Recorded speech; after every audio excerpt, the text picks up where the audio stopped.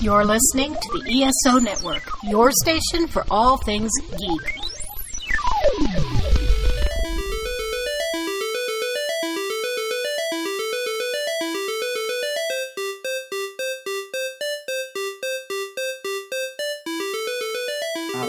All right. Here we are. Yeah. Yeah, we're in a different place. So, we're not used to, we have slightly creaking chairs, and there's two little gremlins of dogs running around, so you might hear them a little bit with the pitter-patter, or they're coming in and out through their doggy door, and you might hear the bunny jumping around a little bit. Oh, cute. Yeah, so if that's, just ignore it. It's fine. Just so it's fine. You know what's just going so you on know in the if there's background. background noises that we can't edit out, that's what's happening. Yeah. So we're here. We saw Ant-Man. We did see Ant-Man. It was fine. It was okay. I think it was one of the better ones that have come out. Yes. This round. Yeah. Mm-hmm. Funny as always. Yeah. Paul Rudd, always a star. I want to say he's been the same handsome man since Clueless. So sometimes I think about what we could have had if we'd had an old school stuff with Jan. Oh yeah. With a young Michelle Pfeiffer, which obviously we can't go back in time and do, but she's great. Yeah, and just to have a very feminine Avenger would be kind of fun. Mm-hmm. It's I'm just making outfits for us all, guys. Dumb. Love it. But definitely. But here we're at. Here we are. It's okay. Yeah. If we did get that, we would have to deal with Hank and the dumb hit that was a bad plotline. Yeah. So, and also every other bad Hank plotline. Mm-hmm. Yep. Exactly. But yeah, other than that, I think that's it. The weather's finally nice here. Yeah. Thank God. Thank God for that. Mm-hmm. And just living life. Going for it. Mm-hmm. We're not drinking anything new, anything special, just regular Trulies. Yep. Mm-hmm. Those are those dogs you might be able to hear. That's them. I guess we'll start this off. I'm Brittany Talks. I'm Martha Bartlett. And this is But First, Let's Talk Nerdy. Martha already cracked hers. I didn't think about this one. Clink. Yeah, no. I was I need another drink. All right, Martha, you're first. What are we talking about today? All right. So today we are talking about the Morlocks in X-Men. Oh, fun. Yeah. Fun. Yeah, the Morlocks, I would say we're focusing on Callisto because she's my favorite, but also, and then what that all means with the X-Men, that sort of thing. You're on an X-Men buzz right now. I am, and I was it's okay, I did this is the one. Week. Yeah. So my sources are Wikipedia, Marvel and Fandom, UncannyXmen.net. I read a couple comics. Uncanny X-Men. I know. That's a blast of the past. Pour one out for Uncanny X-Men. You don't have to pour one out because it's not dead. But are you sure? For sure. Is it actually being updated? Yes, I think they still do the Cerebro because they had some people in the new things. But also, it never changed because you know what you can't use anymore? Comic Vine is a nightmare. Comic Vine was perfect before, and you could search things, and it was who would be more powerful. It was a lot of polls and shit. Uncanny X-Men is the exact same fucking website it's been the entire time. It still has all of the issue checklist and this and that. It's so good. Love it. It's love it. Perfect. So really, cheers to Uncanny X-Men. Cheers to Uncanny X-Men. Pour one out for what Comic Vine used to be, and the fact that I can't really use it as a source anymore because it became a shitty Wikipedia. Mm-hmm. And I already have a shitty Wikipedia, and they want me to die. It's true. It's kind of a reference checker. Exactly. If it's on there as well as other places, then at least you have another source that has it. Well, usually what I used to do when I was writing papers that I didn't want to write is I would use the sources down the bottom that are the sources for Wikipedia as my sources. There you go, using your brain. Hint to any college students that are listening to this podcast.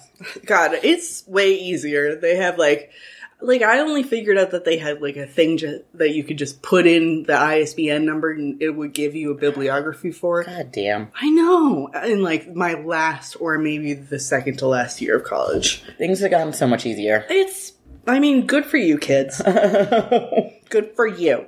But yeah, so the Morlocks are Wait, your sources. You said them. That's why we were talking about Uncanny X-Men for 100 years. Yes. I got distracted by just us talking about UncannyX-Men.net. Okay, go. Yeah. The Morlocks. No, Uncanny X-Men. Well, it's like the costume checklist. Mm-hmm. Wow. Perfect. The Morlocks are a group of characters from Marvel Comics usually associated with the X-Men in the Marvel Universe. They're created by writer Chris Claremont and artist Paul Smith in Uncanny X-Men 169 in May 1983. They were named by Callisto, but, obviously by Chris Claremont, after the subterranean race of the same name in H.G. Wells' The Time Machine. Did you ever watch that movie with Samantha Mumba? No. Hot Tub Time Machine? The Time, or just Time Machine. I guess that would make sense of being a movie. Well, and Samantha Mumba could only be like, actually the year 2000 or something like that. It was very bad, to be honest. The end. So the Morlocks were depicted as an underground society, both literally and figuratively, of outcast mutants living as tunnel dwellers in the sewers, abandoned tunnels, and abandoned subway lines beneath New York City. There ends up being, because it's like all, they said like Civil War bunkers, or maybe it was a different war bunkers. It doesn't really matter. Basically, the underground network that they have goes from upstate New York to like New Jersey. Okay. Which is like 75 miles? Something like that. Because it goes up to the fucking X-Men. Because of course it does. Always. Because the story needed it to. Mm-hmm. Fine. Whatever. Plot device. It's fine. So they're all in the abandoned subway lines beneath New York City. The Morlocks are composed of mutant misfits, especially mutants who, because of physical mutations or other conspicuous manifestations of their mutant genetics, were unable to pass as human in normal society. Subjected to hate, fear, disgust, and disgust from human society. Saying society too many times, guys. Due to their deformed appearances, that's in quotes, whatever. Due to their, quote, deformed appearances, I've made this weird now.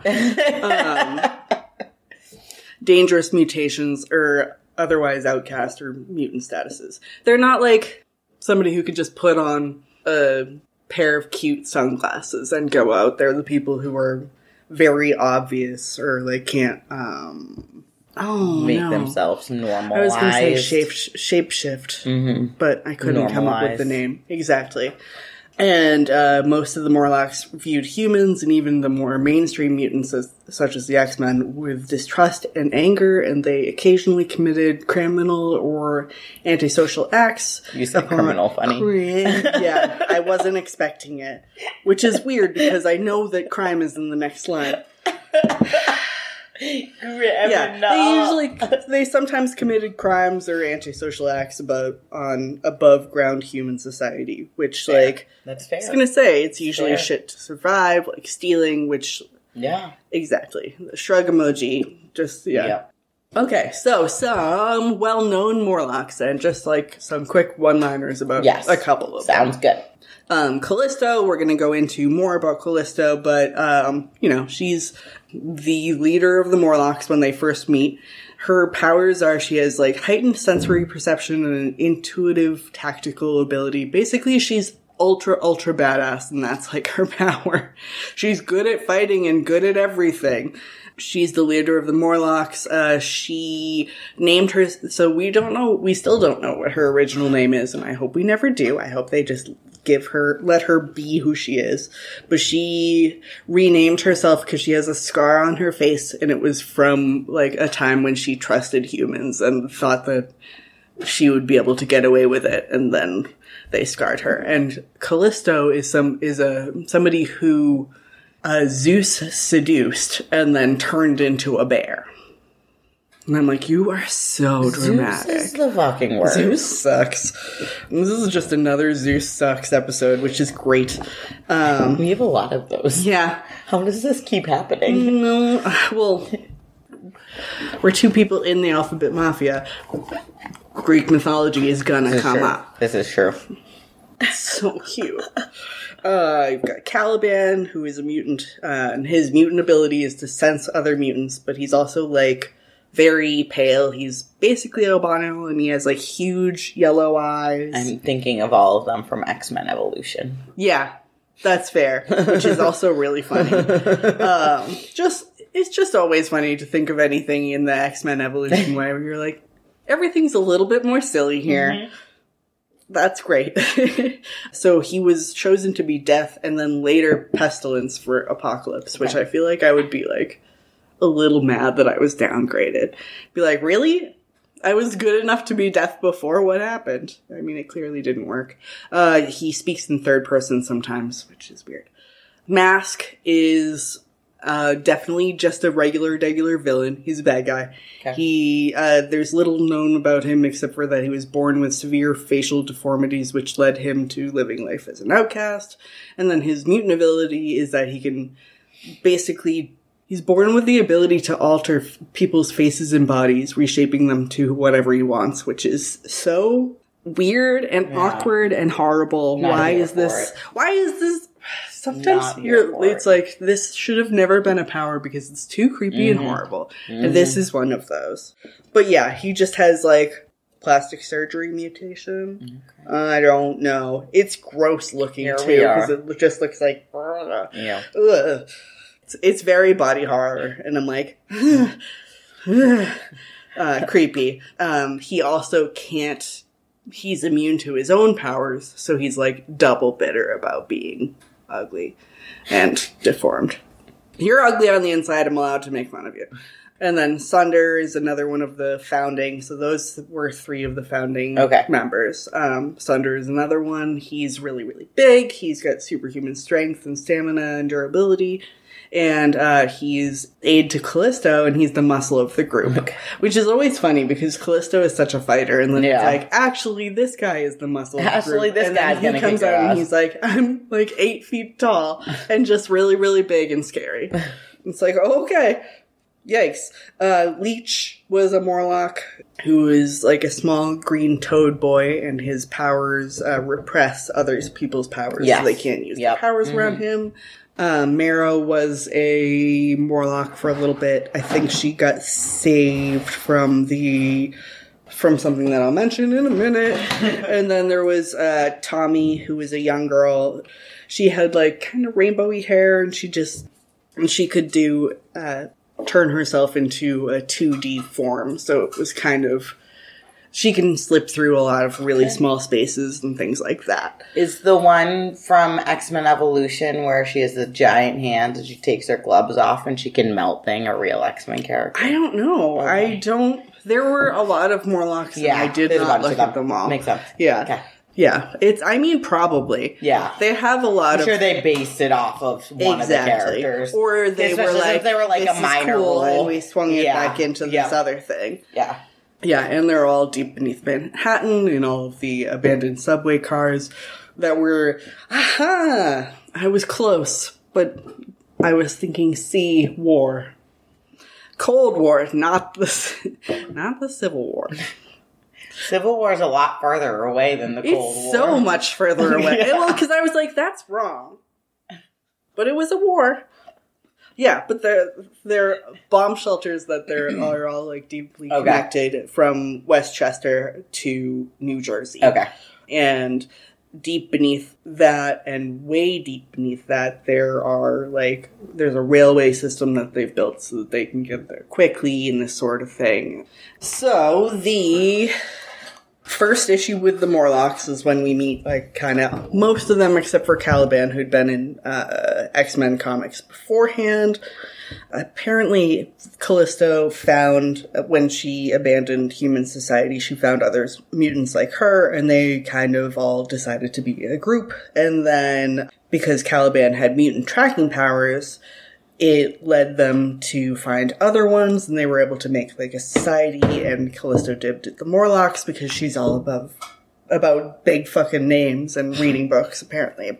She's really just a fucking nerd. I love her. And it's after the lower caste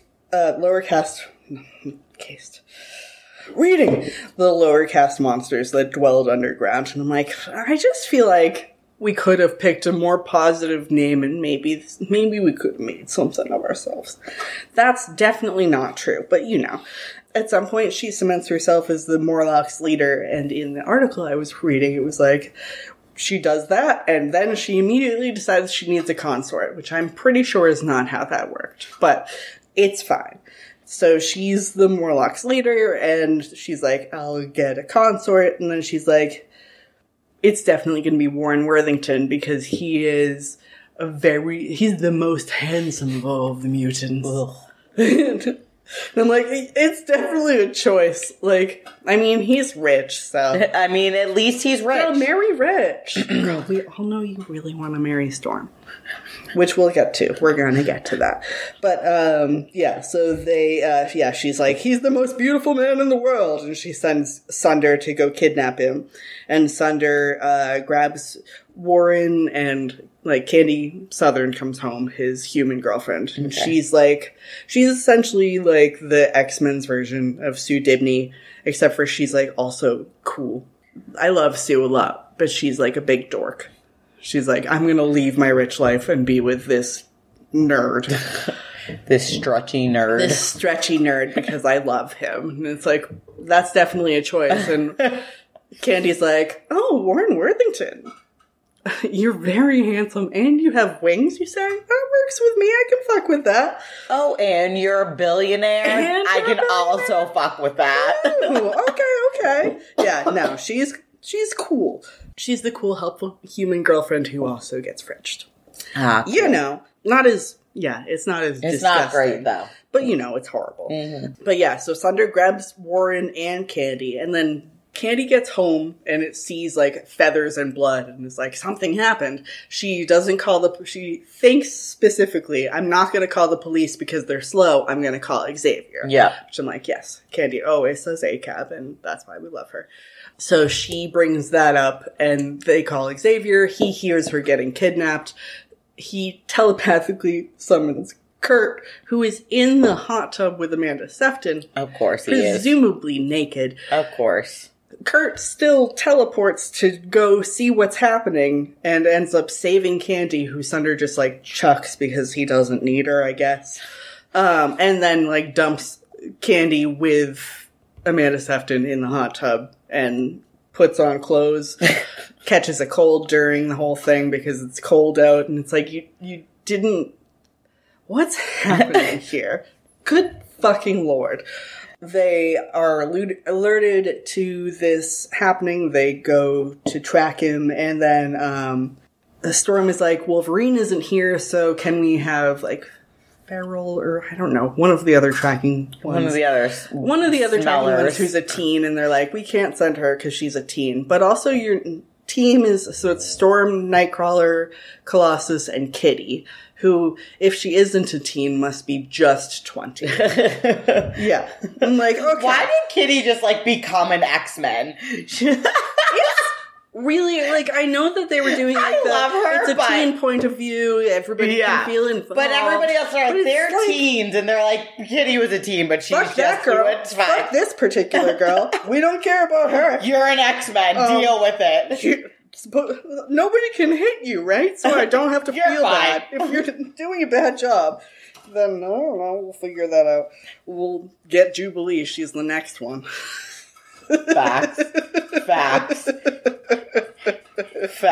Yeah. But yeah, so they're going down into this tunnel, and they're following... Xavier's like, no teens, except for Kitty. And he gives them this, like, Cerebro mini thing that... I'm like, what the fuck is happening? That is able to track Angel's brainwaves down into the sewers so they can follow Where it. is any telepath? Jean's dead. Okay. I don't think Emma is in a coma and also is still bad. Because she's in one of these 2 issues, Okay. and she's like, something bad happened. I think it's back before. It's like one of the first issues with, or you know, one of the first issues with Maddie as like Scott's girlfriend. And he like pulls out a picture of Jean. And he's like, she died in a plane crash. And I'm like, good lord, She did not. everything about this is a nightmare. She killed. And then Maddie's people. like, I have to go deal with this because are you dating me because she's like, is this some like second chance thing? What the fuck? And he's like, I'm so glad you're not a telepath. Oh, Scott. Yes. You are the biggest mess. Scott, you suck. No one should date this man. It's a nightmare. But yeah, so they're elsewhere dealing with other dumbass fucking things. Okay. And Storm is in charge because she is the only person. The that makes only sense. capable person. Yeah, exactly. Well, and if we're talking Which is about, most of the I was gonna time. say almost 100% of the time, Storm is the only capable person and definitely the only capable leader.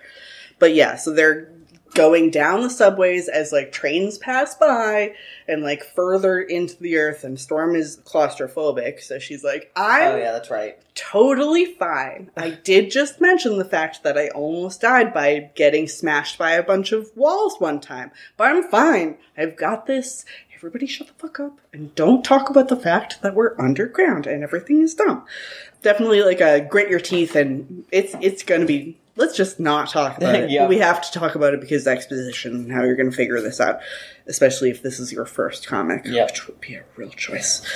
But, so they go down and they follow this place underground. It leads to a wall, but Storm's like, there should be a door here because this little Cerebro thing said. So Kitty brings them all through. The Morlocks jump them as they come through the wall and they fight for a little bit, and Kitty gets separated and then later kind of kidnapped. Which I say kind of kidnapped because she was touched by Plague, who is another Morlock who can just make you be really sick. What a terrible fucking power, by the way. Yeah. Like, all of the Morlock powers are bad, but, like, what a huge bummer. Yeah. She got separated when they were fighting, and then she fainted. So Caliban, like, scooped her up. So I guess it's still kind of kidnapping, but also she was unconscious in a sewer somewhere. So, like, it's a, you know... It's not great, but it's not also, great. the alternative is also not great.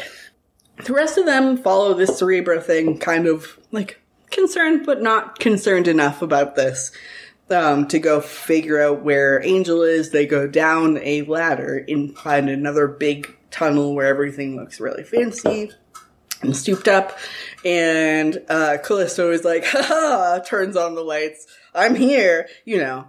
And meets the team head on, declaring Angel is hers, and proceeds to cut his pin feathers so that he can't fly. Which I'm like, Does that work for angels? I don't know, but well, I think it should work for wings just in general, but the fact that you, and this is in the 80s, so you found a book to figure out which feathers are the pin feathers, and then just, like, and that you can cut them. And that they'll grow back? I don't fucking know. This is too much dedication to the bit, and it is weird. Yeah. And, like, creepy. Like, cutting pin feathers gives me the same heebie-jeebie feeling as, like, the Achilles thing that we were talking about last time. Mm-hmm. Like, ugh, that's horrible. The X-Men fight to free Warren, and Callisto is like, all the fucking Marauders, go get them. And it's 4 of them, and it's a fuck ton of Marauders with weird-ass fucking... Marauders! Nope. Morlocks. We're not at Marauders yet. That does come up later. It didn't come out of nowhere.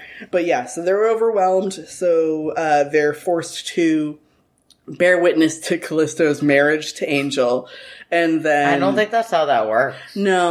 No, it's not. So, Callisto's having a big ceremony because that's apparently the type of girl she is. She's like, let's make a big fucking dumb to-do out of all of this.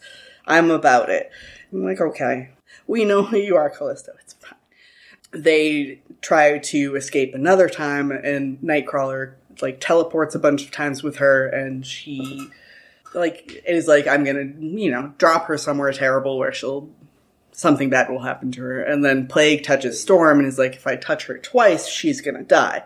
Which I'm gonna second that that's a really bad fucking power for any person to have. It's like the worst Midas touch in the world. They're like, okay, we'll balance, the odds are balanced, so we're just here. And then Caliban comes out with Kitty, who also got touched by Plague. And they're like, well, if we don't do something about this soon, both of these people are gonna die. And Caliban's like, just so you know, if somebody challenges Callisto to one-on-one, hand-to-hand combat to the death, they can become the leader of the Morlocks. So Kurt's like, yo, I got this. That. And Storm is like, sit fucking down. And he's like, don't you have a fever of like 104 or something? And she's like, yeah, no worries. I've got this. You do not know who I am, but believe me, you will. Also, Callisto's like, if you use your weather powers, I will fully cut Kitty's throat. Oh, that's nice. Yeah, she's like, no worries. Which, like, is totally bullshit because Callisto's mutant powers are, like, heightened fighting. It's like being an ultra badass. And so she's giving Storm a huge handicap, but not one for herself.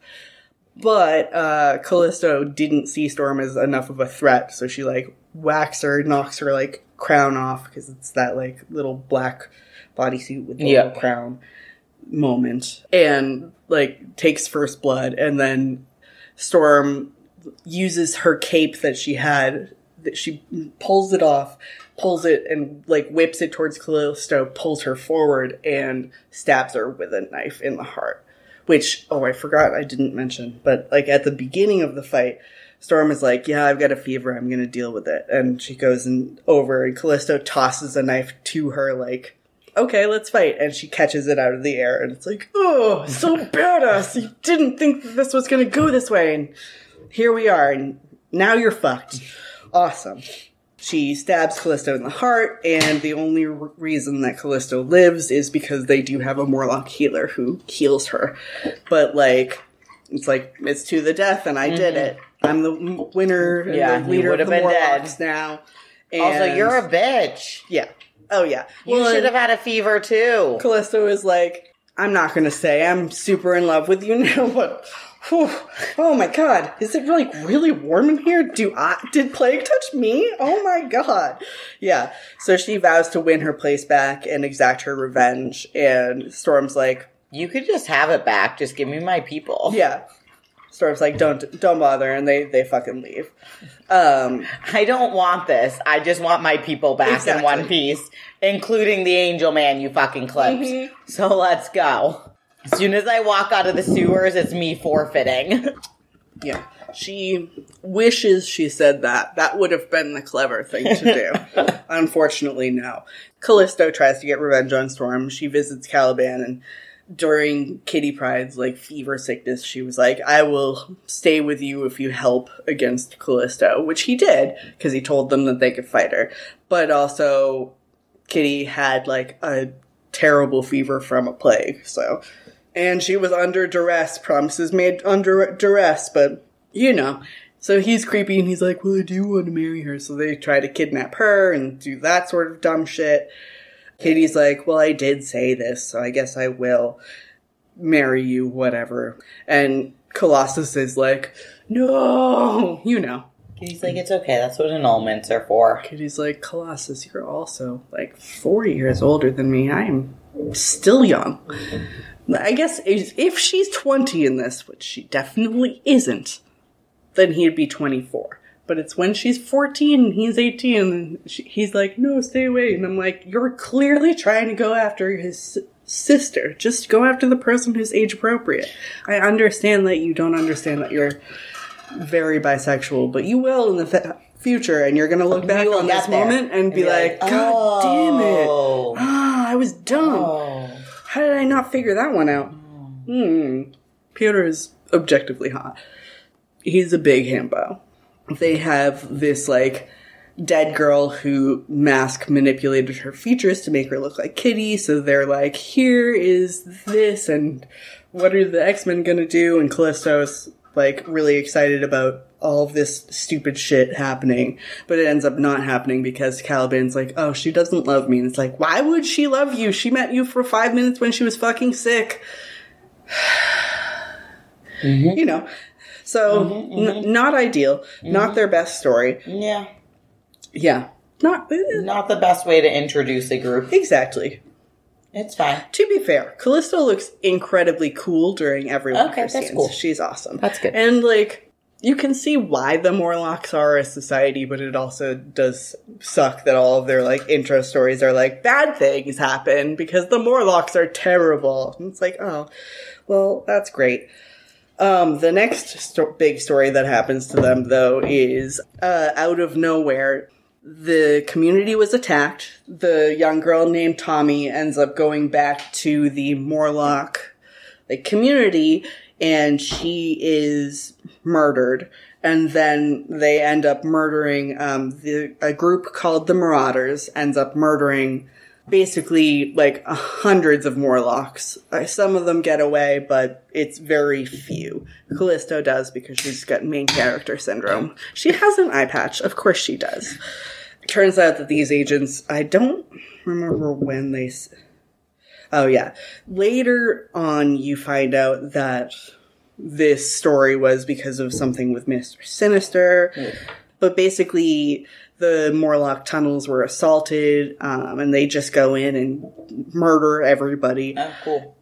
Exactly. A bad time. And only the timely arrival... Somebody calls the X-Men, because they've got a, call to the X-Men thing now. And the only the timely arrival of the X-Men kept the massacre from being a total massacre. Not a genocide, but you know what I mean. Yep. Just a lot of... Callisto cradled a lot of bodies that day. Anna Lee was one who her children were killed, and then they came and killed her. Just a lot of people were murdered. It was a big fucking deal, and it's like a huge anti-mutant type thing. The X-Men drove the Marauders off, but Colossus, Nightcrawler, and Shadowcat all sustained heavy injuries, and if I remember correctly, somebody, does something to Nightcrawler and Colossus just, breaks this dude's spine. Okay, cool. And just straight up murder. Cool. I think Kitty can't phase back, so she's just always, kind of a ghost at this point for whatever reason. So they bring the surviving Morlocks back to Xavier's mansion with Moira McTaggart, and then it rattled everybody, especially Storm, who is basically, because she was like, I took responsibility as their leader, and then I immediately that shit up. I was gonna say, and then I immediately left and didn't do anything, and was like, you can come and live with us at Xavier's mansion. And it's like, we're still gonna be weird even there. You know that that's not really an option for us. And Beast is like, it's okay, I'm blue. Yeah. And Nightcrawler is like, me too. Yeah. But Nightcrawler is still he's blue, but he's probably one of the most handsome X-Men. It just, it's one of those where it's like, he's like, I'm blue, and it's like, I'm covered in eyeballs. I can't touch somebody twice without killing them. I don't think we have the same problems. You're blue and very handsome. So you're somebody's Rose can't weirder touch fantasy. people too, and without killing them. So But she's still hot. She can go to the store. It's true. As long as nobody touches her face, which hopefully most people don't. And if they do, they deserve to die. If they do, they deserve it. But yeah, so also at this point, Storm had already she'd been depowered, so she's like, what am I doing on the X-Men? And Callisto is like, hey, babe. Hey, babe. Yeah, basically, I know that we've fought a lot of times, but I trust you, pretty implicitly because of the person that you are and how strong you fight and blah, blah, blah. I'm super gay for you. But yeah, basically I respect that you're going to make sure that you're worthy of the respect that we all give you. So that you're going to make good on this sort of shit. Blah, blah, blah. 10 years after the original story, they're oh, this happened because Mr. Sinister wanted the underground community slaughtered, which there was another retcon that all of the Morlocks, or most of the Morlocks, had been created by Dark Beast, who came from the Age of Apocalypse reality and, like, did a bunch of other dumb shit. But I can't deal with how stupid that is. It just sounds like the Dark Mercury Sailor Moon musical storyline, but not as cool. But not cool. Like, we just wanted to draw Evil Beast. And I'm like, I get it, but you can just do fan art. Yeah. So many things happened because some asshole was like, I just really wanted to draw gorillas. I just really wanted to draw everyone as Hulks. Fuck you guys. Come on. The worst. Yeah. And then there's also a retcon later when Gambit is an X-Men, where every time they meet somebody with Gambit, it's somebody new being like, oh, I knew Gambit back when, I'm not going to tell you anything about it. And part of, like, the issue with Rogue's big issue with Gambit is that she finds out that he did something bad, but he won't tell her what it was. And it turns out that he was the original person who had gathered all of the Marauders together as a team. And then when he heard that they were going to murder a bunch of people, he was like, I am out. And I guess he saved Marrow.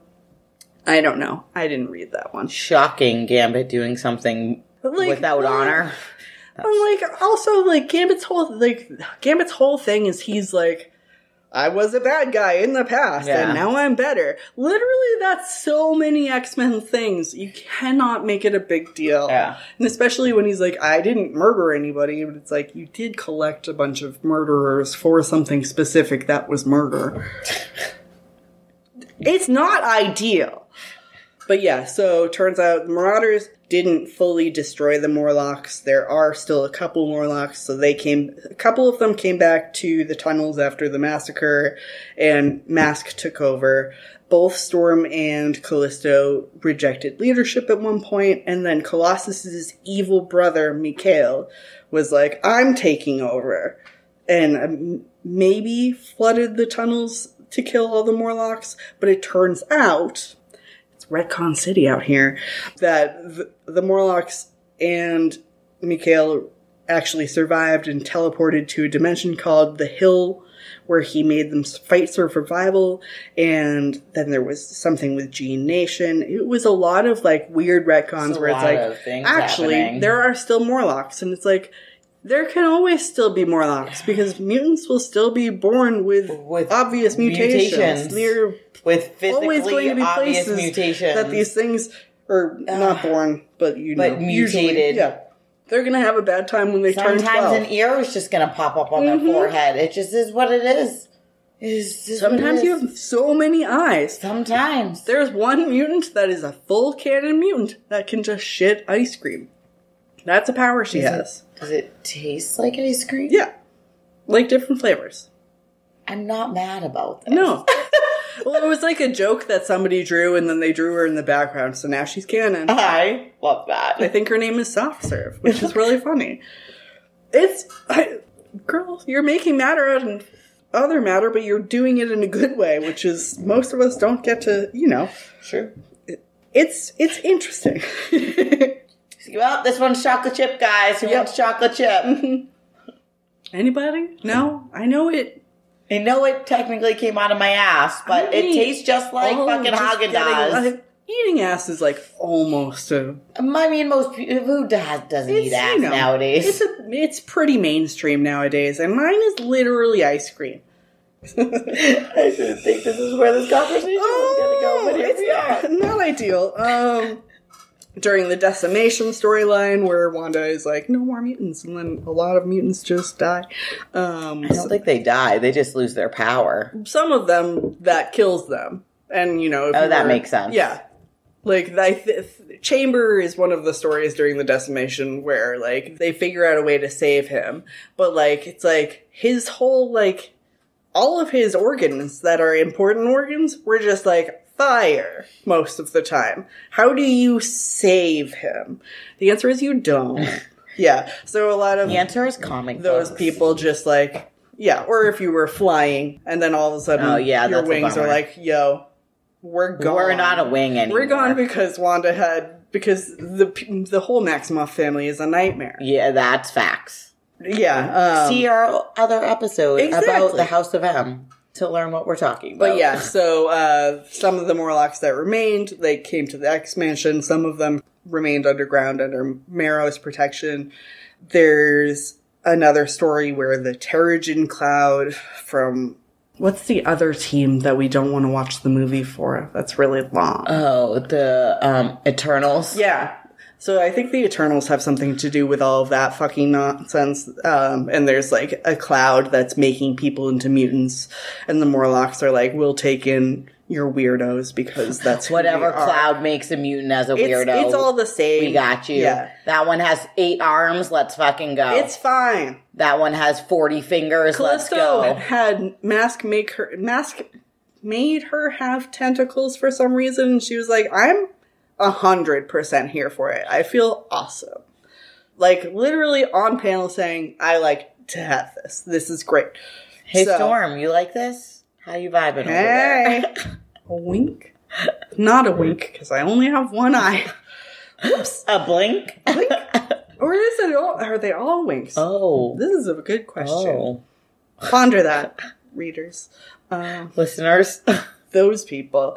And then Krakoa, when Krakoa was established as a mutant paradise, the known Morlocks that reside there are Callisto, Caliban, Cybele, Urg, Revived Healer, Leech, Mask, Marrow, Mole, Piper, Skids, and a revived Tommy who's been doing... and then there's Tommy. Well, and Tommy is a really interesting figure because she's like a direct parallel to Kitty. She has essentially like a very similar to the same power. It's a little less convenient. She can't phase through like a full solid thing, but if there's a crack in something, she can. Oh yeah, through she's it. the one that can make herself. But she doesn't look normal. Yeah. So she's like the Legend of Zelda, the exactly. Link, the Link paper. Yeah. Yes. What one was it? Yeah, I know what you're talking about. I do. Suck yourself to the wall and go through cracks and then be a real boy again. I think if you're a fairy in D&D, you can do that too, because you can make your size smaller or one bigger. And if you're one smaller, you can go through like a keyhole, which is awesome.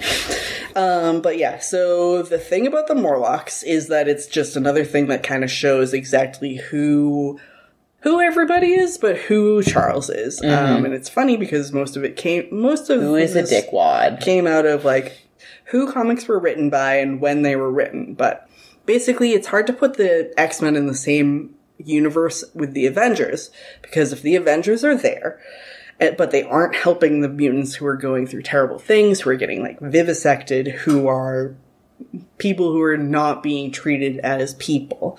Like if they're not helping the big issues, then that's a huge indictment on the Avengers. It's the same thing as like standalones are always really hard because you're like, if this is such a big deal, why isn't every other person helping? Isn't somebody helping? Yeah.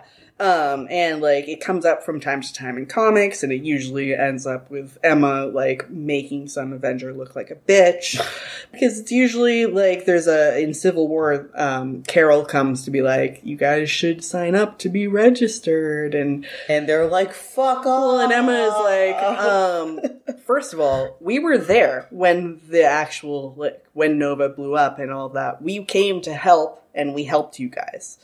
You didn't come to help us when, after that happened, people figured out where we were and blew up our fucking school, and now we're burying kids. And then she, like, brings Carol psychically to the mother that she had to call Lucinda Guthrie, because that's when Icarus, I think it's Icarus, dies, Jay. And then she brings her to the funeral of somebody, and then she brings her into, like, among the rubble where there's, like, a bunch of bodies, and then she psychically brings her to in this kid's grave, and Carol is like, and she's like, you think you're our friend because of the whole, like, rogue thing, but you don't come around when we need fucking help, so fuck right off. Yeah. Where were you when we had any of our problems? which we have all the time, and it's right. But also, that's what the Morlocks are to the X-Men. Charles Xavier could have started with anyone, but he started with 5 white kids that were all normal-looking originally. They all, like, Beast and Iceman get their, like, more mutated forms later. And Cyclops can always just wear his stupid glasses, you know. It wasn't so much about saving mutants from people. It was about respectability politics. It was about image and a certain image that he wanted to present because he's gross. He has a very specific idea of how to fix things, and it's by making mutants presentable and to regular to humans and helpful to humans. And it's like, we're not all bad mutants, and it's less about like saving people. He picked Kitty with Cerebro instead of Tommy, a less normal looking girl who was literally under his fucking feet because, you know, he's a piece of shit. Kitty was also being held captive. Is that when? I don't really remember. That's when they first introduced the Hellfire Club. And that's when Emma and Kitty come in at the same issues. Because she's being held captive by the Hellfire Club. Whatever. But, yeah, I get what you're trying to say. It would have been easier to find this kid who was under the ground. You could have found both of them. Who also needed help. You could have went to both of them. He would never. A waste of... I don't need 2 people who can slip through a wall. I'll just torture this one 14-year-old girl.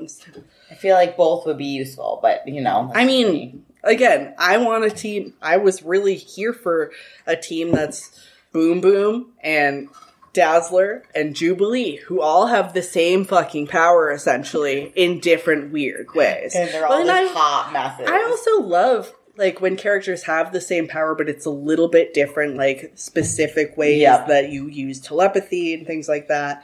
That's really interesting. But yeah, Cerebro, apparently, he's like, oh, Cerebro can't find the Morlocks. And it's like, but you just used your little Cerebro. Maybe because they were actually underground.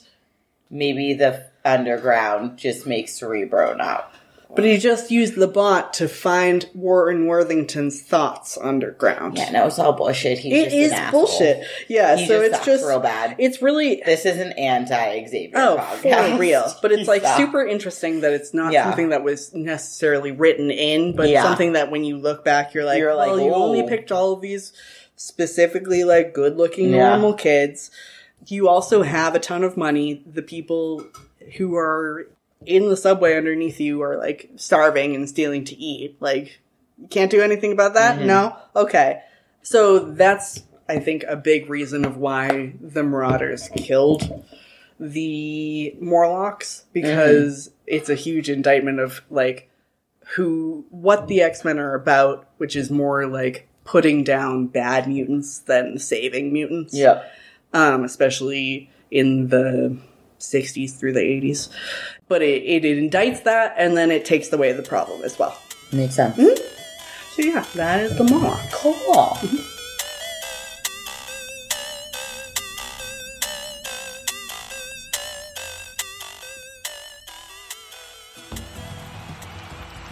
What you gonna do, brothers and sisters, when thousands of geeky fans descend on Atlanta for 5 days and nights of the grandest con of them all? You can prepare by training, eating your vitamins, saying your prayers, and checking out the Dragon Con report each and every month leading up to the show. Watch or listen and let Dragon Con Mania run wild on you!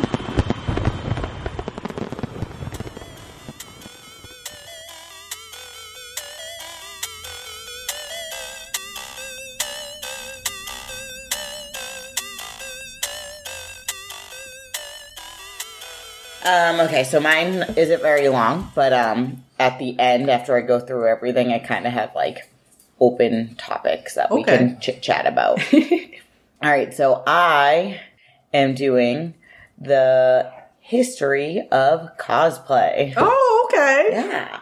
I know we've mentioned it. Yeah. We've both been doing that for a while. Yes. You've been doing that for longer than I have. So we can talk about it and then talk about a little bit of how it changed, which is something we can both personally We were just talking about how the internet is better for everybody. Yeah, yep. So here we go. Part of it. Minus Comic Vine. All right. So, of course, there's like Wikipedia. And then I read 2 different articles. One from the abridged yet complete history of cosplay on a site called Costumes and Ugly Sweaters. And another article, Why is Cosplay So Popular? By just Megan. That's just what it was. So, cosplay, which is short for costume play, has been in the United States for decades, but it wasn't actually popular until when Japan took it as a hobby across the fandoms, and then it basically exploded. Okay, that tracks. Cosplay was first officially a thing in the 1930s in America, but it was just under the term costuming at the time. Yep. And it just meant dressing up in a costume. Though the first documentation of cosplay actually occurred in America back in 1908. Holy shit. A couple in Cincinnati named Mr. and Mrs. Fell attended a masquerade ball and dressed up as a pair of characters from a popular newspaper strip of the time. That's so cute. Isn't it? I wish there were pictures. I know. I didn't Google it. I might maybe be able to find something. I've seen some from like early costume, early cons and like, Star Trek shit. Yeah. Yep. And then it became popular in the mid-'80s at comic conventions. And it was first described as cosplay when it was reinvented in the early 90s as a performance art that centered around the comics, television shows, games, and movies, etc., etc.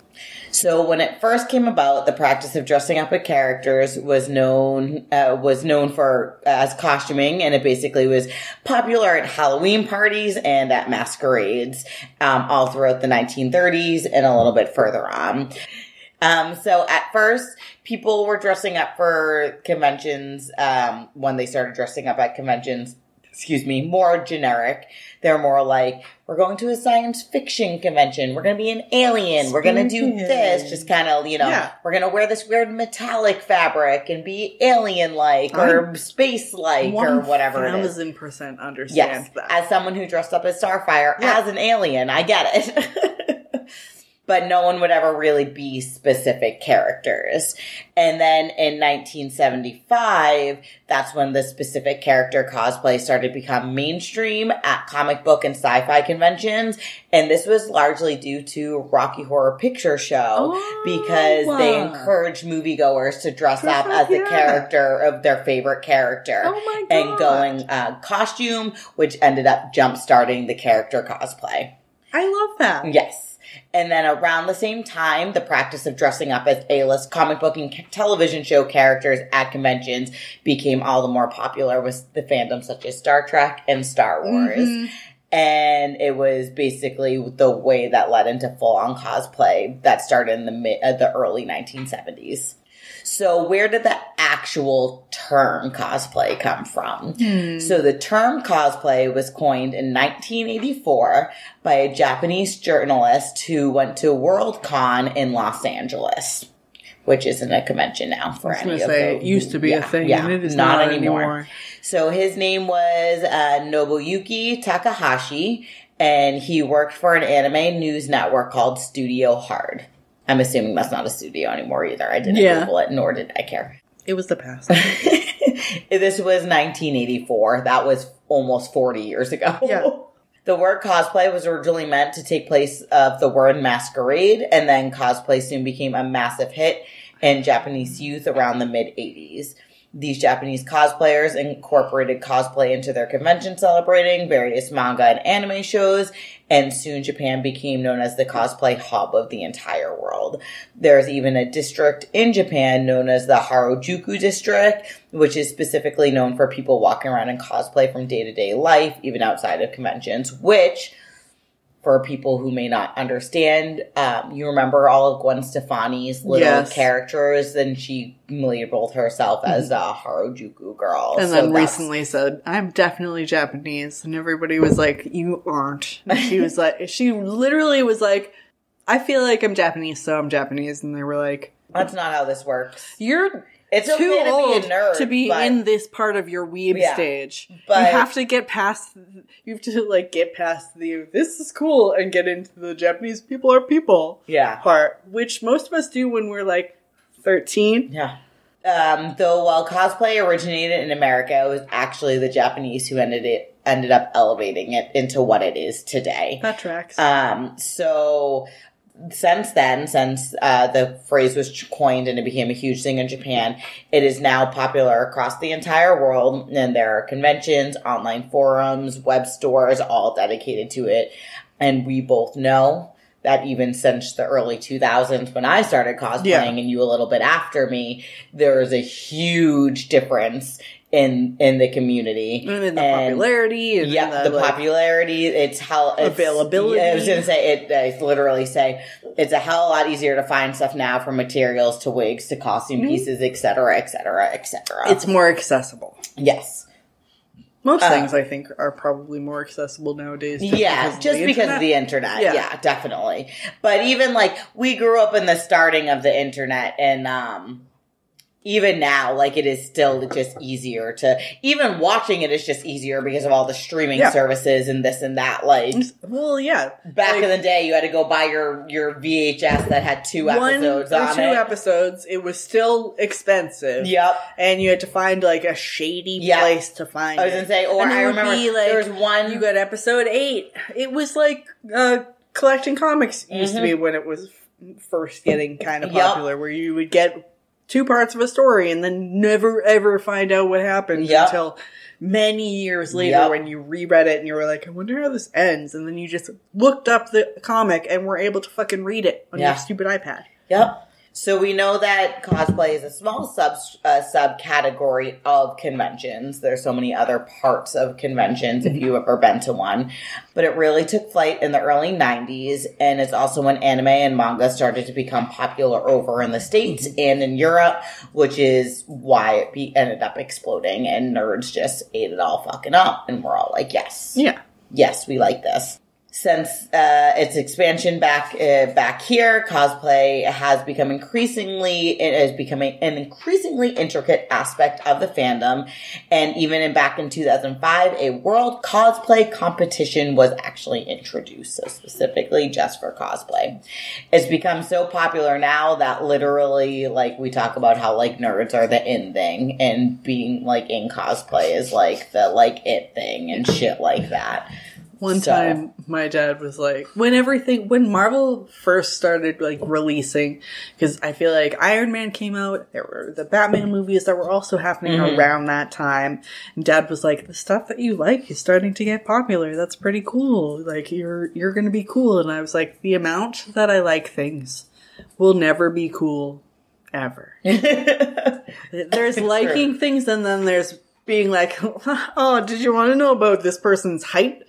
Canonically, and why that sort of thing affects them in certain different ways.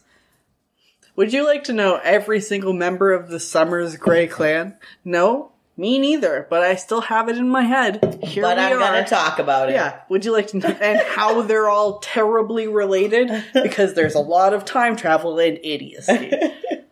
And none of it really makes sense. And instead, my brain is like, this is the important information, instead of, like, a cousin's name.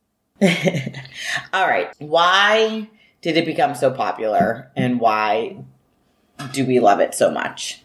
For a lot of people, and I feel the same way, cosplay is an outlet for their creativity. So I'm not very good at drawing, I'm not very good at this, but I can use my creativity to design my outfits.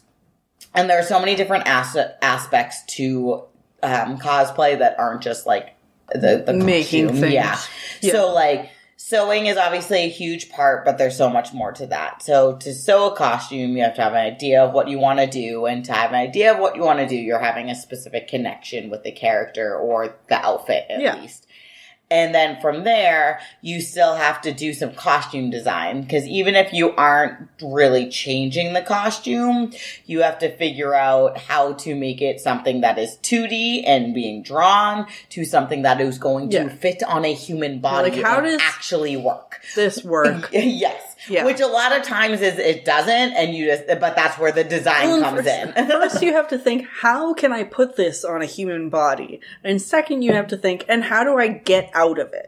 Yeah. Because if you don't think about that second thing, you're gonna need to only spend, like, I don't know how long anybody can stay without peeing. But mine is short these days. Then you get to go shopping. You get to make different design choices when it's like some things look like they have texture, but it's still all you trying to figure it out. So you have to go to the store. You have to figure out what fabrics you want to get, what colors you want to get. The colors are constantly changing from picture to picture. Yeah. So you get to choose all of these choices to make it your perfect version of the outfit in your brain. Yeah, and if it's like a TV show, then you have to try to source the exact fabric. Yeah, and then if it's screen accurate, if you're trying to do a screen accurate outfit, that's a whole other thing. I'll never do that unless somebody who has my face becomes an actor, and then I'll be like, I guess I'll have to. Then there's also things like wig work, which is a whole art in itself, and of course all of the prop making that people have to do, which is a whole other type of art as well. And then there's also dressing up as someone gives you an ability to sort of escape, which we all get to say, that weekend we're at the convention, we just get to not worry about the real world.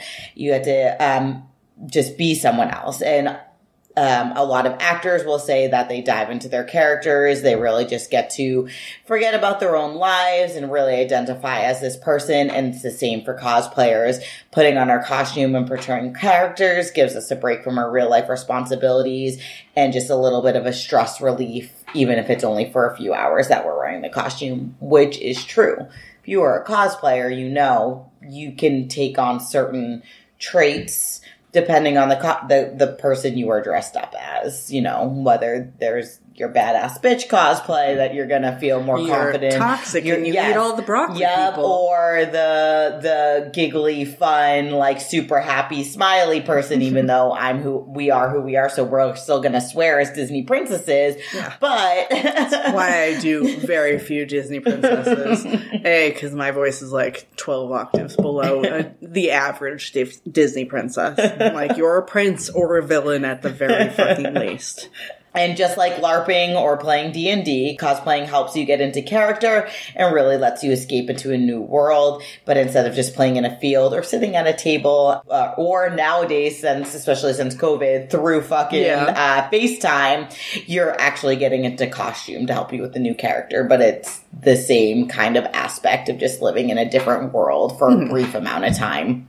It's where you don't have to read your work emails. For fucking, Halloween, except for more. Yes. Where I don't have to read my work emails because I'm away for the weekend at a convention. Jean Grey doesn't get work emails. She gets work pings to her head from Xavier, which is so much worse. Confidence is another aspect that a lot of cosplayers gain. There seems to be some kind of phenomenon that happens when people dress up as a character and act like them, and suddenly even the most introverted people can have the confidence of an extrovert and find themselves in groups nerding out. Essentially, we're nerding out over something, but you don't feel awkward or embarrassed or like you don't want to talk to someone as you rant and rave about this random D-list character that you're dressed up as. I am an extrovert, but as Martha, who is an introvert, I have seen her do this. Yeah. But even as an extrovert, I don't really want to talk to people either, but I can get excited about the past few friends we have made at our bar has been because of our DC cosplays. So, and it's also the constant, if you do, especially a popular character, the people taking photos of you and complimenting you and makes you feel special and all that stuff and makes you feel good, and it does help the confidence boosting. Now, what I think would be the most important reason why people cosplay and why it's become so popular is because it has created a community for people. A really good fandom space. Yeah. It's not always a really good fandom space, but that's every fandom space. Cosplay has created a community where people feel safe to express themselves. We all know we're into the same kind of thing. We mostly lift each other up, boost each other's confidence, try to help each other with new things that they're working on. And when people are new, we try to welcome them on in by, great job, helping them in any way. Of course, you have to stay away from the toxic. There's always going to be toxic in every community. Like everything. But if you can find the right group of people, and most people are just there to have us stay away from the cause famous people and you'll be fine. Everybody else is just a nerd having fun. And even then, there are plenty of cause famous people who are just fine. Yeah. Just normal people who this happened to.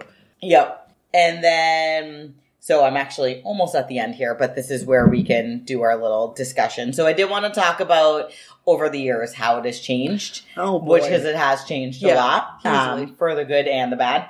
So I did bring up a couple of topics, but if you think of anything else that we want to talk about, we can talk about it. Yeah. So number one, which we touched upon briefly, is the ease of making costumes. Oh my god, so much fucking easier. So much easier. My Jean Grey happened because, so I did 90s traditional, not traditional, I guess. It's the X-Men cartoon Jean Grey. But I did it because I accidentally ended up with a yellow Zentai suit. And we had the blue fabric, right? And I bought that blue fabric 10 years ago for something else. Yeah. They pour on. And then that never happened. So I was like, well, that never happened. I might as well use it. And it is literally the perfect this, the perfect that. I had shoes that exactly matched. Mm-hmm. I already had bought, I didn't buy anything for it. I just had a pile of things and was like, this is clearly 90s Jean Grey. And if you don't do this, you're going to be an idiot. So, here we are. Sometimes you just have to do something because you end up with everything and you literally didn't pay a cent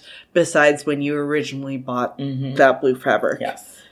10 years ago. So you didn't pay that money is gone. That money and the thought are all gone. All gone. Mm-hmm.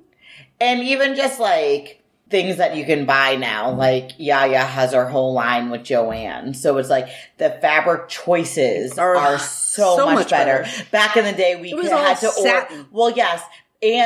Or we had to specifically order from Spandex House and Spandex World. You had to get them to send all your swatches to get basic fucking white spandex and pay all this money. Because there wasn't much choices. Even now there's more patterns.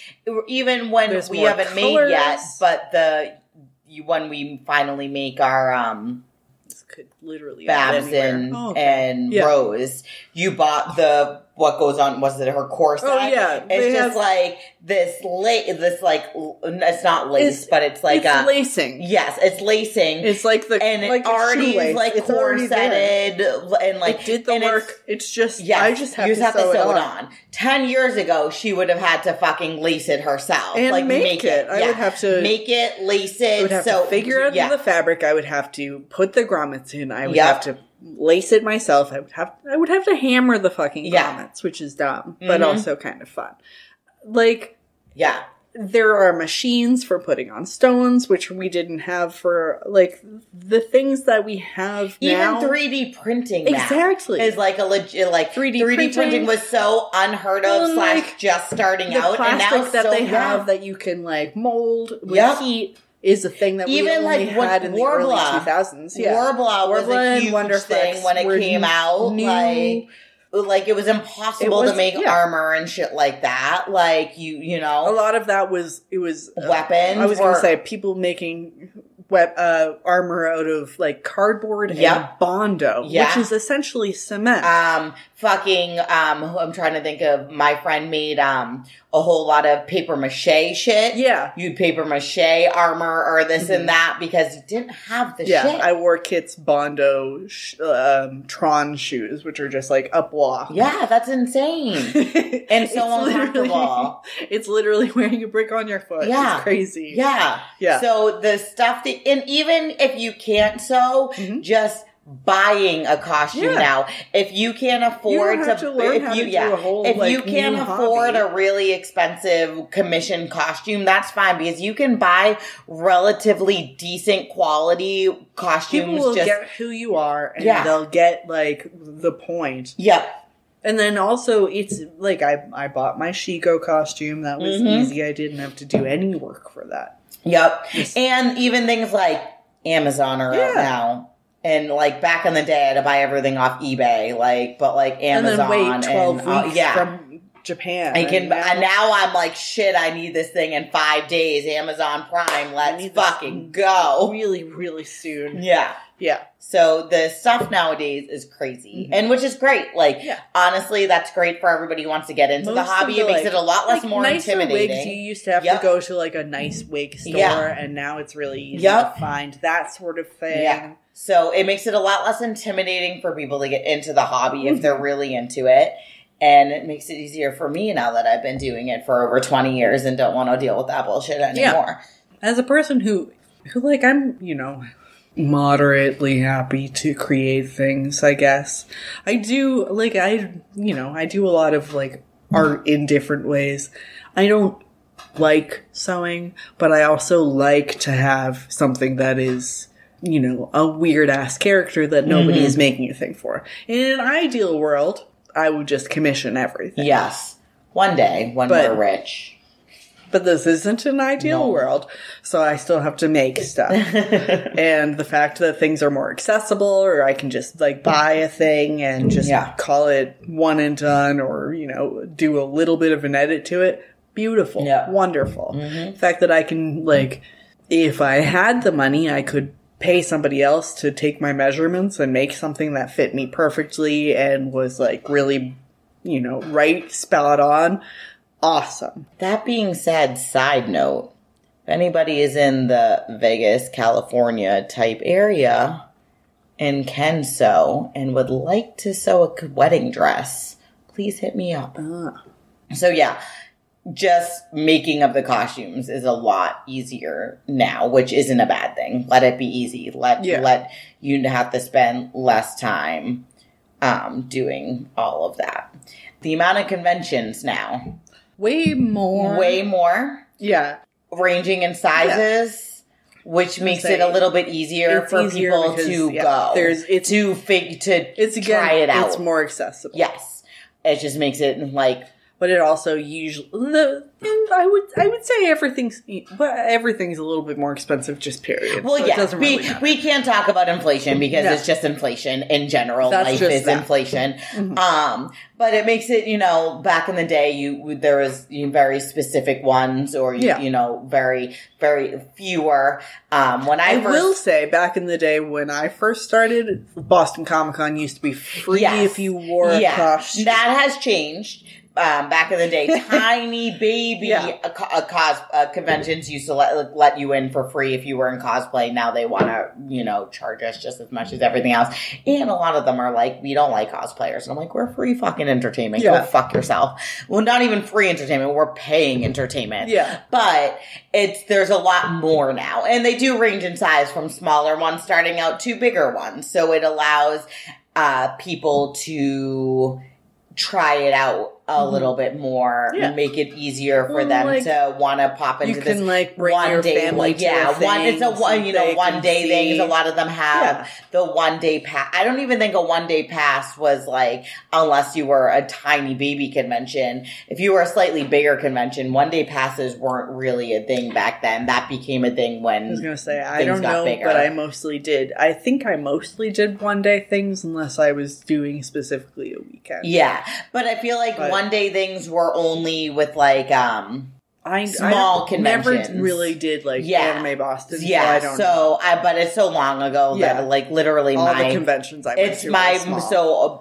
And this year is my 20-year anniversary. Dragon Con, the first year I went, you could definitely buy 3 each day. But Dragon Con is big, nice and easy. Yeah, nice and easy to get into. A lot easier to find. It's a lot easier to convince your parents to go to if it's a smaller one. Yeah. And just a lot more options. 2 or 3 characters from whatever your thing When I first started, Anime Boston just started. 2003 was the first year of Anime Boston. Okay. And that's when I started cosplaying. Yeah. Kineticon didn't start for another 2 or 3 years. Boston Comic Con wasn't a thing. All of those. Boston Comic Con was a thing in, I think, like 2007. Yeah, 2000. I'm pretty sure I went in 2008, and I think that I missed 1 year. Yeah. So that would make sense. I don't know when they start, if I went to their original. Yeah. But I know that, like, I went to, at least there were 2 that I got in for free with costumes. And, like, it was in a basement somewhere. Yeah. Yes, the first year I went was a basement, and then the next year was a regular. So maybe that was 2009 and started in 2007 or 2008. I know I didn't miss too many of them, but could have been. The first year was a basement. I know that. Super Mega Fest has been going on for a while, but Super Mega Fest is a different kind of show. It's not a typical. But, like, there's just a whole, but especially in Massachusetts, there's a whole, what's kind of interesting here? So we're in Vegas, as you all know. I feel like it's kind of late on the scene, so now there are a bunch of, like, small conventions that that have started popping up other than the few main big ones that we have. There's been a bunch of small, newer ones that have popped up over the last couple years, which is interesting to see. Yeah. But it just seems more, there's more of them now. Back in the day, you had, like, your 2 or 3, like, big ones, especially if you couldn't really travel. And then it started to get bigger. More mainstream. Yes. And, and which makes it, and, like, they'll be in random places. Like, if you're thinking Massachusetts, you're thinking they're just going to be in Boston, but they're not. Like, you can go to ones that aren't in Boston that are smaller. Western Mass places. Even weird Western Mass. There's the one in Framingham. There was one some other place a couple of times, like by Marlboro or something. So, like, if you don't want to go to Boston or you can't get to Boston, like, you can get to another town there. Like, even here in Vegas, they're not all on the Strip. No.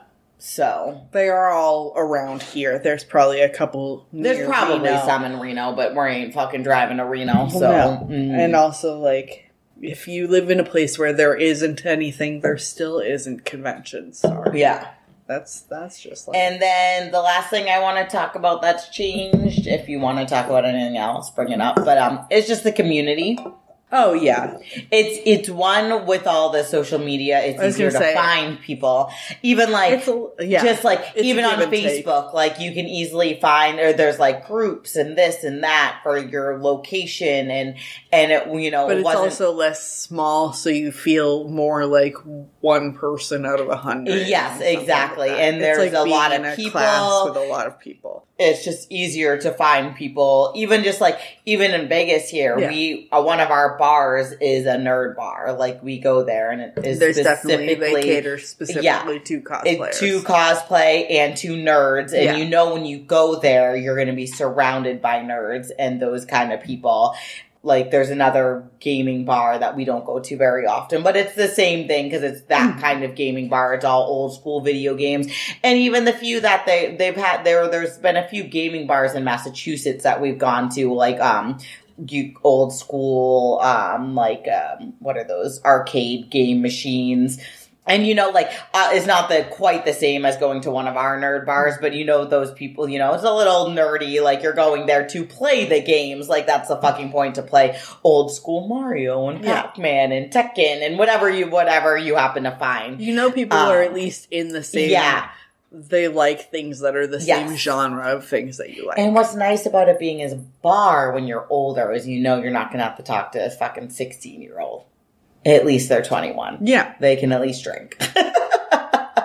Even 21-year-olds are really young now, and I don't really want anything to do with it. But do enough for me anymore. But at least it's not like just some child. Yeah. So, but yeah, like I said, even just being on Facebook, it's easy to find. Like, I remember needing to, like, scour the forums of Anime Boston to talk to people or to find pictures or this and that. And now with social media, it's easy enough to people are giving out cards. Now and this and that. You get cards and this and that. But also so many more people are doing it. People are taking a longer time to do things because they're, probably doing a better job and doing more things. But it also means that I can't just go on, like, PhotoBucket and search, like, a certain costume and find that. Yeah, which that was, like, a certain specific, like, era where I could just find pictures of myself. Yeah.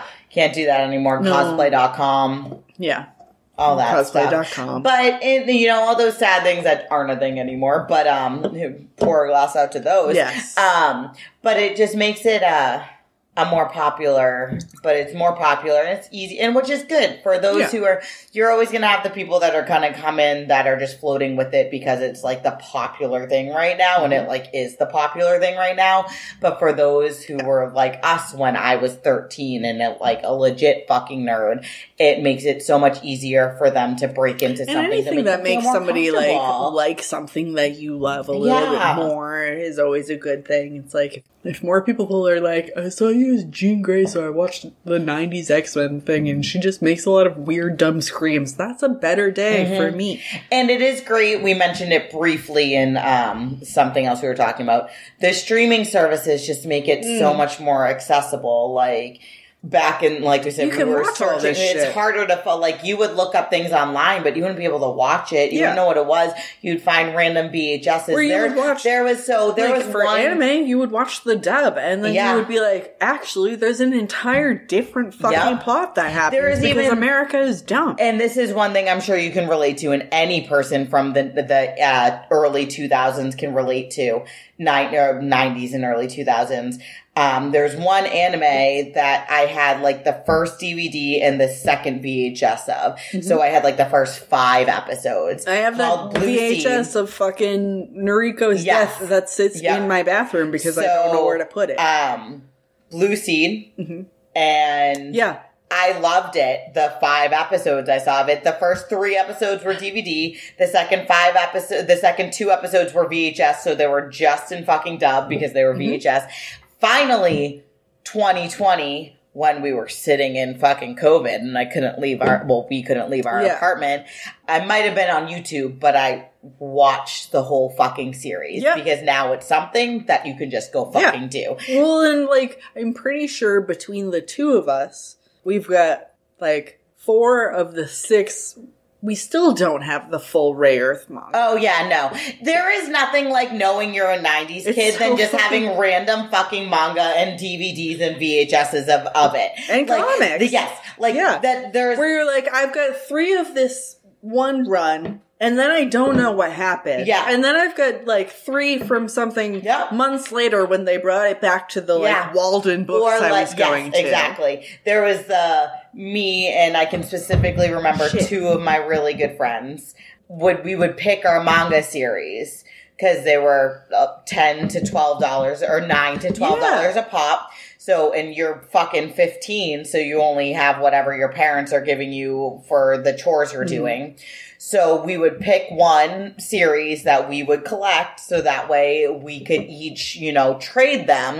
And then it would be like we had 3 series to read because they were now I haven't bought a comic book in like 40 years. Well, not 4, but I haven't bought a comic book in the past 5 years because I can read it online for fucking free. And it's same with all the streaming stuff. I can actually remember when Netflix used to send you DVDs. Oh, yeah. Back before Netflix streamed. I can also remember when Netflix started streaming and being like, this fucking sucks. They have nothing on here. There's this.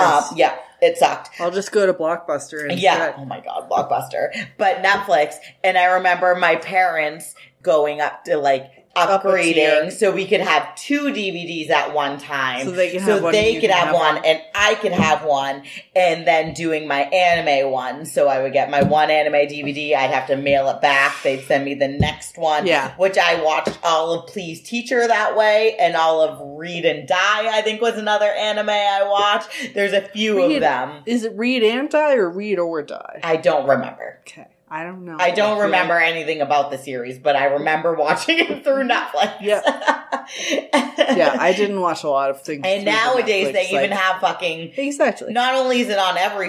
can you find anime on every streaming service, they have Crunchyroll. Yeah. They have Funimation. They have specific streaming services for all of your anime, which, like I said, is great. I wish we had that back in the day. Like, instead of hoping you can remember to watch it on fucking Toonami at 12 p.m. at 12 a.m. at night. Like, time so that you before recording your TV existed. So you had... You could, but you would have to get a full camera and point it at your TV. Well, this is... we had the VHS. Yeah. So we could... Like you could do with tapes. You would have to leave the TV on. Yeah. So you'd put the VHS in and set it to an hour record. Exactly like making mixtapes. Yeah. But you're making them out of fucking VHSs, which will be holding it up to useless in like 5 minutes. Stereo. Yeah. Like, we'll just wait for this this song to be over, and then you'll get 2 minutes of talking so that I can... And then you always miss the first, 10 seconds of a song because you don't know what's going to be the sound you want. That part is gone. Yeah. So that is the history of cosplay. Yeah. Is there any other things you wanted to talk about with it? I mean, that's pretty much it. I just figured that nice little talking at the end. If I'm looking for a specific lime green zipper in silver, I can search that, and it actually means something now. Even finding pictures nowadays is more accessible. The internet has just also gotten better. Easier. Yeah, and now we don't, because we have fucking computers in our hand, we don't have to print out pictures and hope our printer has ink and is printing out the right colors. You still have to print things out, and before that, I'm sure people had to trace things. I know people from the early Star Trek conventions or Star Wars would go to the movie and sketch during the movie. They'd go and see it many times. That's crazy. So that they could get something appropriate, which is crazy. That's crazy talk. Yeah. So, whereas now you can just pull that up and it's there. Instantly pull it up. So, and even if you can't find the right one, more than likely it's on a streaming service that you can pause and take a screenshot on your fucking screen. Exactly. So, which is great. It's great. This isn't any kind of in my day. Old man yells at cloud. And it's no, I'm really glad. Is because first off, we're still doing it, so it makes our life so much easier. Still benefiting me. Yes, and I look back at past me, and I'm like, that sucks, buddy. That sucks for you, bro. It's gonna get easier. But it makes it easier for people who want to get into it because it is. I have met some of my best friends through cosplay and through the community. And some great people, even if they're not my best friends, just some great people in general. So, rate, review, and subscribe on Apple Podcasts. You can find us on Spotify, and you can find us on Amazon Music. We're also on Podbean and the ESO network. ESO, not ASO. Whatever it is. The asshole network. That's just us. I think that's facts. Yeah. And we'll see you some Tuesday. Or maybe Wednesday because I don't post it quick enough. Whatever. Blah, blah, blah.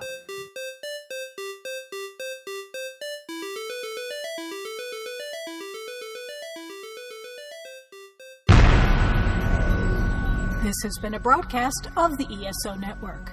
Be part of the crew and help support our shows by donating to our ESO Patreon or by shopping at the TeePublic store, which can all be found at esonetwork.com. The ESO Network, your station for all things geek.